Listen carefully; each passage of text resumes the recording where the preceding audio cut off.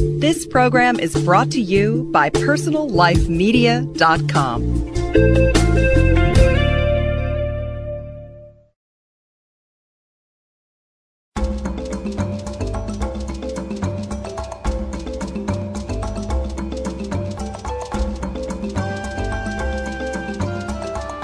Welcome to the Joy of Living Creatively.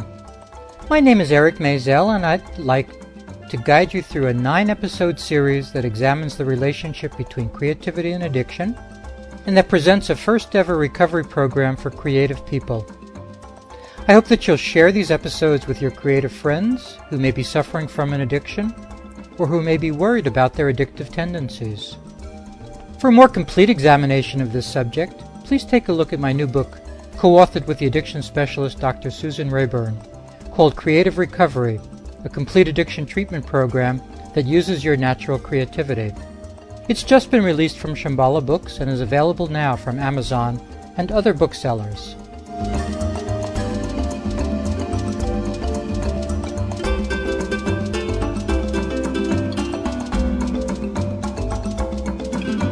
Today's episode is the fourth in the series. It's called Creative Nature Risk Factors. Let's begin. In previous episodes, I've described your creative nature as a certain drive or inner pressure to be an individual and to realize your human potential. A drive that is, as likely as not, puts you in opposition to conventional aspects of your family, community, and society at large.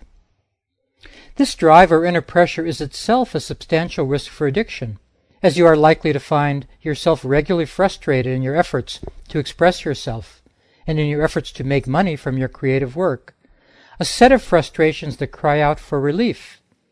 And because the pressure to be individual and to create regularly demands an addictive break, the kind of break that alcohol, cocaine, food, sex, and other substances and behaviors afford.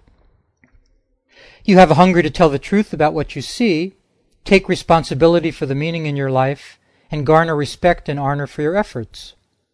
Reading between the lines of this description, you will see a multitude of risk factors for addiction. Take just the following one, that you intend, as part of your creative nature, to take responsibility for the meaning in your life.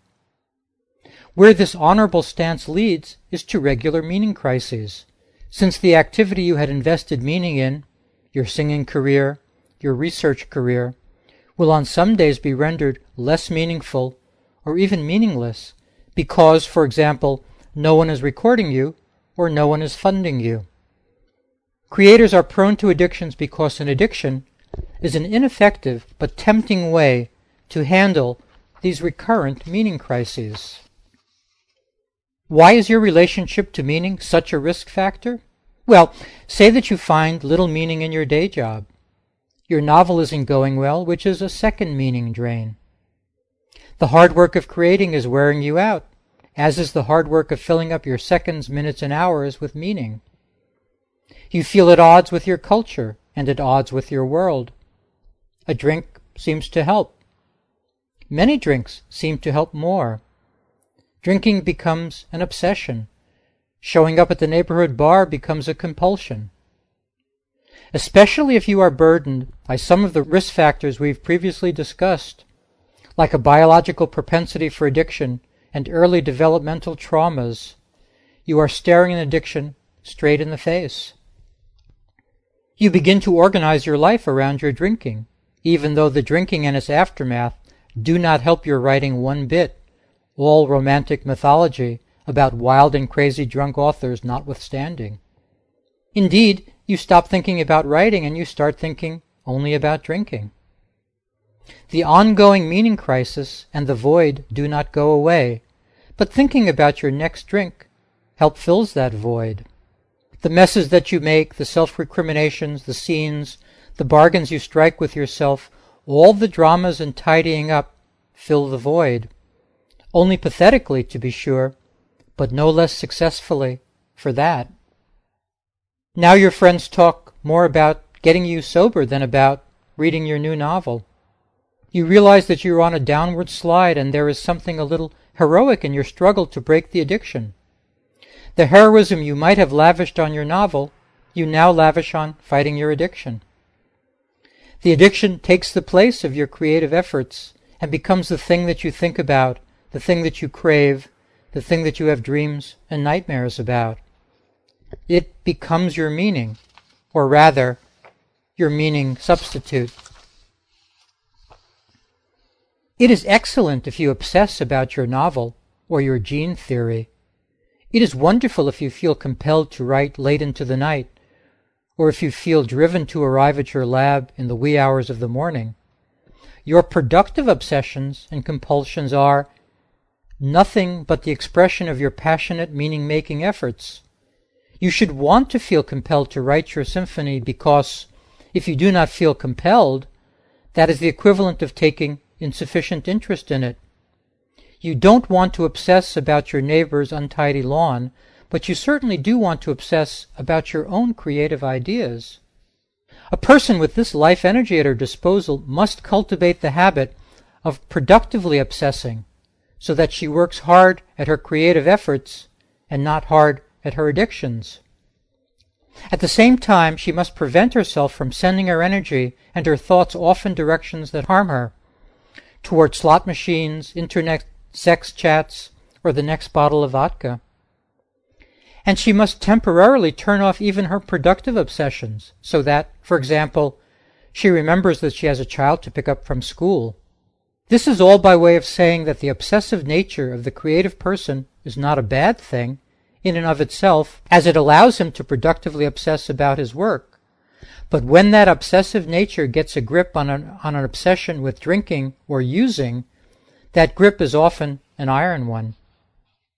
Without genuinely meaningful activities to pursue, your aliveness eventually turns to listlessness. You begin to grow out of sorts and become ripe for distraction and addiction. Similarly, when you abandon your meaning-making efforts for whatever reason, because you find it too hard to make meaning, because you don't know what meaning to make, or because you've made some meaning and now want a respite from meaning-making, you court an addiction. Agitated, bored, you throw up your hands and cry, "Give me sex, give me a high, give me something."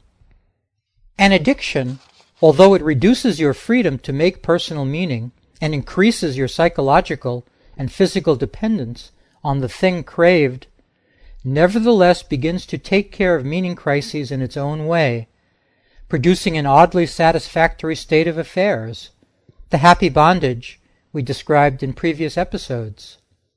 The irony about addiction is that, despite its terrible consequences, despite the guilt and despair that come from being out of control and from knowing that you are out of control, the addiction still seems less of a problem than do freedom and the challenges of making meaning.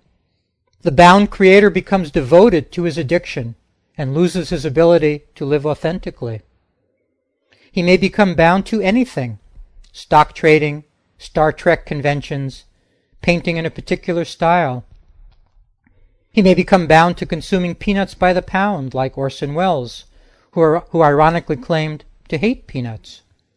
She may become bound to planting flowers, like May Sarton, who likened her gardening to an addiction.